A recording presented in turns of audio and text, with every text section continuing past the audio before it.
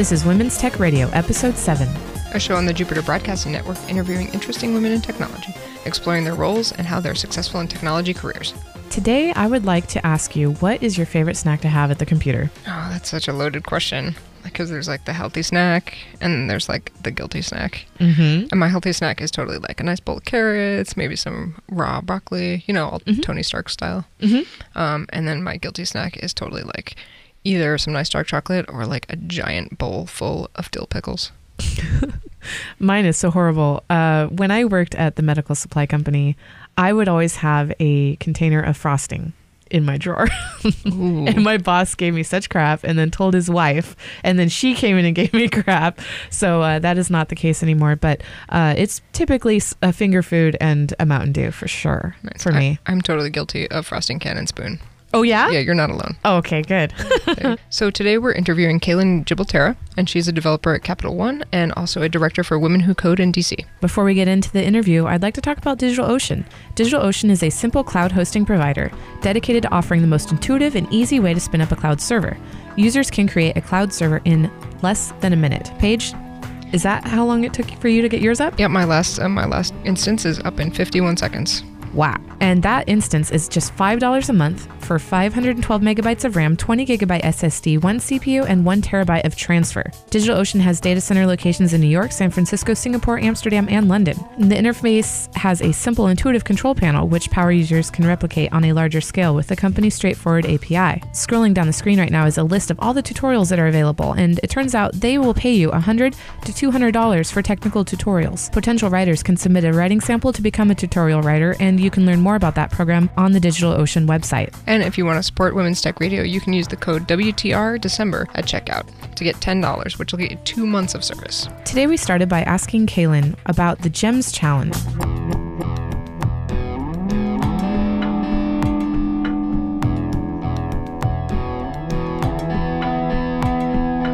Yeah, GEMS is this really awesome, I think it stands for Girls in Engineering, Math, and Science.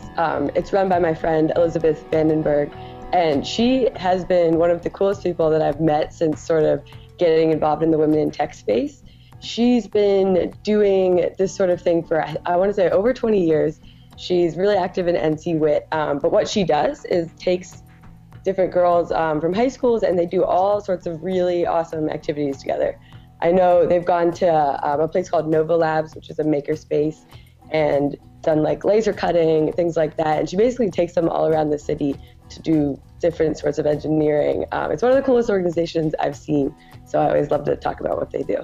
That's really cool. So you find it super valuable to be involved with the women in tech space? Yeah, it's something that in college, I never really thought about like I should do women in tech things. It just never occurred to me. Maybe part of that was because there were no other women, so it just like didn't seem like a thing. But when I started working, I kind of was looking for a place to do coding outside of work, like a place to go ask questions and not be afraid of it being like dumb or something. Right. And I had shopped around for a bit, like gone to some meetups, and a lot of the meetups that I went to for women specifically tended to be more oriented towards like social media or product or design, which as a developer, I was like, well, okay, that's not ideal. And then when I would go to a technical meetup for like general people, it would always be all guys. Over your head. Oh yeah, sure. Yeah, which was generally fine until like you get like asked out or something, or like everybody wonders why you're there. But so eventually though, I did find like women in tech groups, and I realized like, oh, this is awesome because it's sort of the best of both worlds. You can hang out with them and ask your questions that you might be afraid to ask normally, but then go to larger events like conferences with everybody and kind of meet people throughout the space. So I've loved it. So what are some of the websites that you've used or groups that you've joined? Women Who Code is definitely the biggest. When I was searching, I actually sent a message out to the Women Who Code organizers in San Francisco, and I was just like, hey, when's this coming to DC? And essentially the response was like, once you started. And, nice. I did the same thing in Portland. Yep. Maybe a month later or so, a couple of us started with the kickoff. So that's obviously my largest group. But I've been to events there's Hear Me Code, and their organizers started just like doing Python classes in her apartment, and it's now I think 700 people. Wow. From the past year, and super awesome. And going to like there's Girl Develop It in DC, so there's just a lot to go to, and like meeting all of the different organizations has been a lot of fun, and like seeing what they do is really great. Very cool. So do you have a more traditional background? Like it sounded like you went through college and actually got a comp sci degree. Yes. Yeah, I actually have been coding since high school. So it's funny because when I tell that to people and women who code, I feel like people assume I have like this vast knowledge. And then I'm here like, oh, I don't know anything. But I did start coding in high school. I was in a lot of engineering classes. Like I always liked math. And one of my friends was like, hey, let's take this Microsoft Office class. And she was like, it's an easy A. It was our junior year. So I said, sure. I ended up being Visual Basic, which is nothing like Microsoft Office. And we both sat there. We were like, what is this? Like, what is code? So much for that easy A. Yeah. We were like, oh, there's something else here. But that was my intro. And I actually had a female teacher there. And I think that has helped me a ton. And that probably plays into where I love like GEMS and anything related to teaching girls to code, because I know I wouldn't have thought about going into coding if I hadn't taken it in high school. And I also would have never stuck with it. So there are definitely points in college where I wanted, like, really seriously thought about quitting. But I would often go back to like, well, I really liked it in high school. So I'll keep trying and see if it gets better later. Best mistake ever. I think you mentioned too, like there weren't very many women in your program. Yeah, I think I remember in our graduating, we were in the front like 4 or 5 rows during graduation. I went to Penn State. It's a great school, but definitely not the most diverse for computer science. And I think we like pinpointed the 5 girls in our like graduating class of 200, and we were like, let's take a picture. There might have been other girls. They either, I don't know, didn't show up or we just missed them, but we were definitely like pointing each other out. Yeah, I think the national average is under 4%. So what did you do after college? Like you got the kind of the traditional degree, and then where did you go? Yeah, so I actually, in college, I had internships. So I did a 5th year. I studied computer science and then stuck around for 2 more minors in psychology and engineering leadership because I was like, I want to learn more. And so I did 3 internships in defensive contracting. So I was working on radios and sensors and night vision goggles. And then my last internship, I was like, I'm going to try something totally different, and did web development, which was fun, but not totally my thing. So I really liked, I think I've always just been attracted to industries that like are slow to change, because I feel like it's this really interesting challenge to try and like get them to move along. So I really like defensive contracting, but it was a little bit slower than I wanted when I was graduating. So instead I went into banking, and I was thinking that's probably the slowest public sector or private sector group I could get involved with. And that's how I ended up here. I liked it because, to me, like, finance represents everything around you, essentially. And it's so messed up, like the fact that everybody's so afraid to talk about anything related to money, myself included, and like a lot of my friends and family, is an interesting problem. So I like to think about that throughout the day and try to think about technologies or applications that could kind of help with that problem. I tend to find myself being attracted to wherever there are taboo topics. So I guess that relates to like women in technology, but also finance, things like that. I see here on your Twitter profile that you're a hackathon addict. Can you tell us about that a little bit? That is an actual problem, I think. A little part of my 5th year, my mom actually did get a job at Penn State, so I got a huge discount on tuition. So it played a role. But while I was taking my minors in psychology and engineering leadership, I was like, well, I'm not coding as much now. So I just spent the entire year, like it was right when hackathons were starting 3 years ago, and I traveled all around the country. Like I would go to my professors and just be like, can you fund a flight for me to go to San Francisco? And they would just like find money in like some random class budget to send me. And that started a serious addiction. So I started my real job here, and like immediately once I started, I was like, well, I have to keep going to hackathons. And luckily, like Capital One's been sending me to a ton. Maybe that's not the best thing because I haven't overcome this addiction, but I feel like there are most worse addictions to have. Yeah. And it's not coming out of your pocket, right? If your company is sending you to it. Yes, it's awesome. That is great. So great. What's your favorite aspect of a hackathon? So the negative parts of a hackathon is that you're not coming up with like the cleanest code and the best implementation all the time. But to a certain extent, I love that because you don't have to spend so much time like thinking about test-driven development. I'm going to list a bunch of terrible practices right now. And like pair programming and stuff, you just like sit there and build and iterate for like 24 to 48 hours. And that's like, I mean, that's just everything that I love about programming. What stack are you working in now professionally? Mostly Java.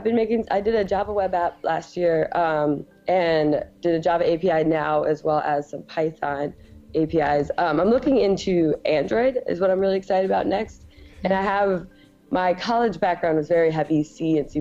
So I've gotten excited about Arduinos and playing with those as well. So doing that, do you practice TDD? Are you a pair programming? So one of my like really good friends at work is just very like loves pair programming, loves test-driven development.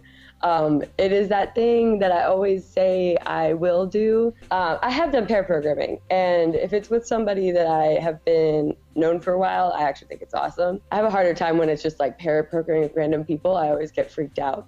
Test-driven development, I have very little experience with other than like, I'm going to do test-driven development for this example case. So I'll have to work on that and see where I can apply that more. But yeah, I've found that it's not super common. Yeah, but I'm super interested to do some pair programming. It's one of the pieces I'm missing in my tech resume. Yeah, I think that for me, I like pair programming when you don't call it pair programming. I don't know what it is when you're like, I'm going to sit here and pair with you that makes it feel really intimidating. But when I just sit with a friend and we're coding together and like looking at the same problem, that's always been cool and fun.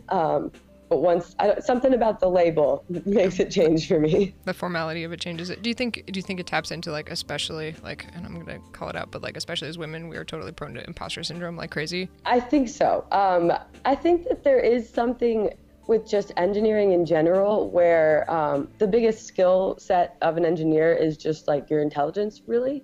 And that's what everybody kind of judges or tries to judge people on. We say we judge that.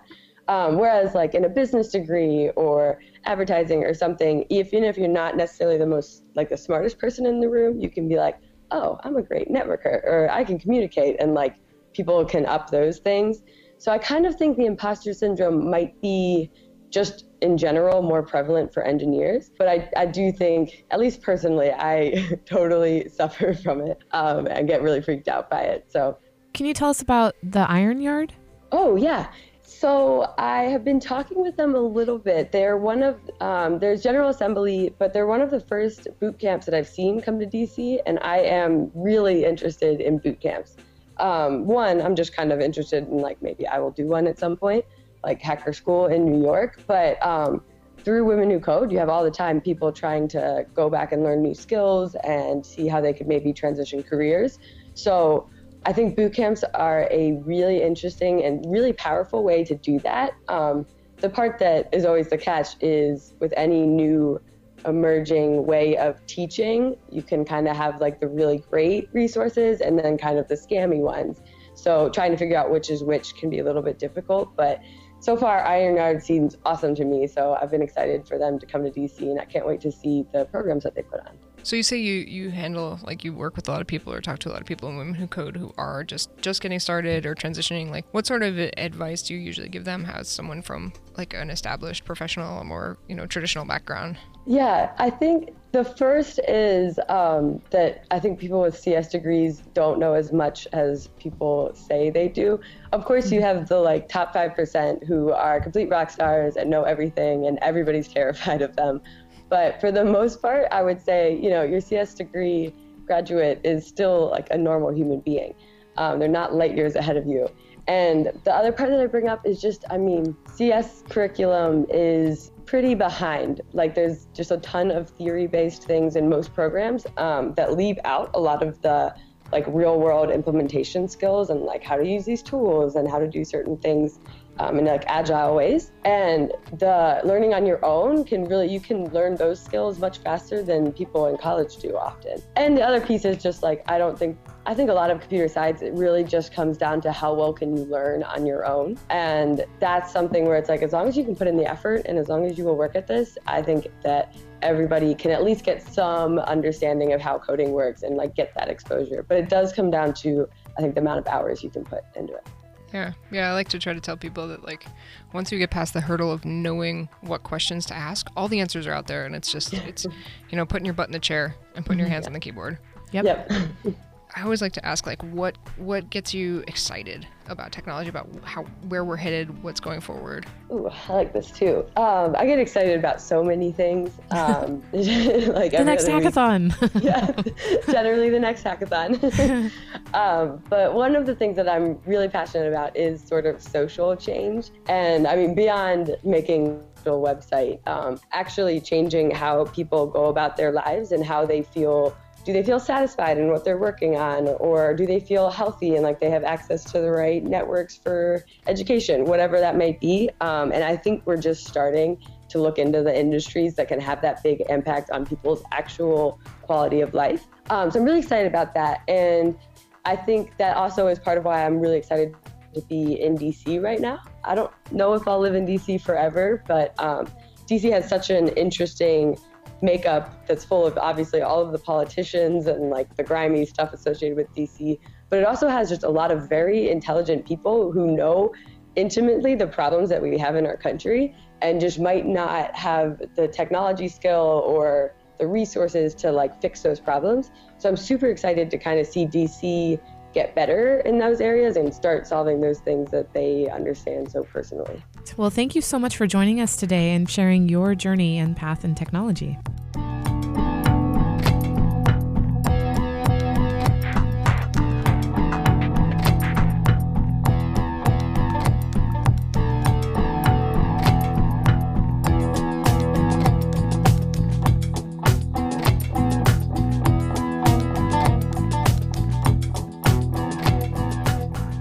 If you'd like to be interviewed on Women's Tech Radio, you can email us at WTR@jupiterbroadcasting.com. You can reach out to us on Twitter at HeyWTR. Hey WTR.